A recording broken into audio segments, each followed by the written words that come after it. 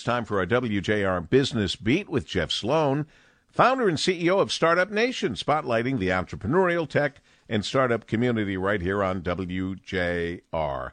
Good morning, Jeff. Good morning, Paul. A recent study by Burrell Associates indicates that small businesses are making bold moves to stay relevant and even capture market share as we begin to ease our way out of the pandemic. Conducted in March, the survey asked marketers about how things shaped up in the first quarter of 2021 for them and how they're looking for the next 3 months and the rest of the year.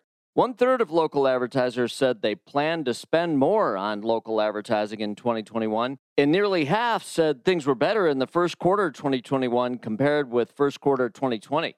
So how are they going to make this extra spend in 2021? Well, 70% will add more types of media that are new and different methods in their marketing mix, while 58% plan to increase the frequency of their advertising. Several marketers participating in the survey said that they plan to rely heavily on messaging that incorporates a shop local theme, as it's clear now that local consumers have stepped up and are continuing to step up in a meaningful way to support local merchants and restaurants. What's the significance of this news?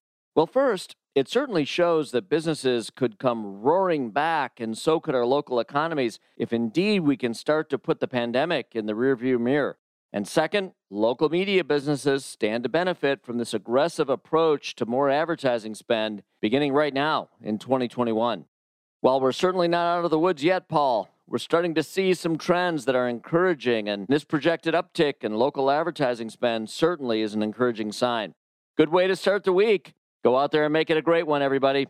I'm Jeff Sloan, founder and CEO of StartupNation.com, and that's today's Business Beat on the great voice of the Great Lakes, WJR. This segment brought to you by Dell Technologies.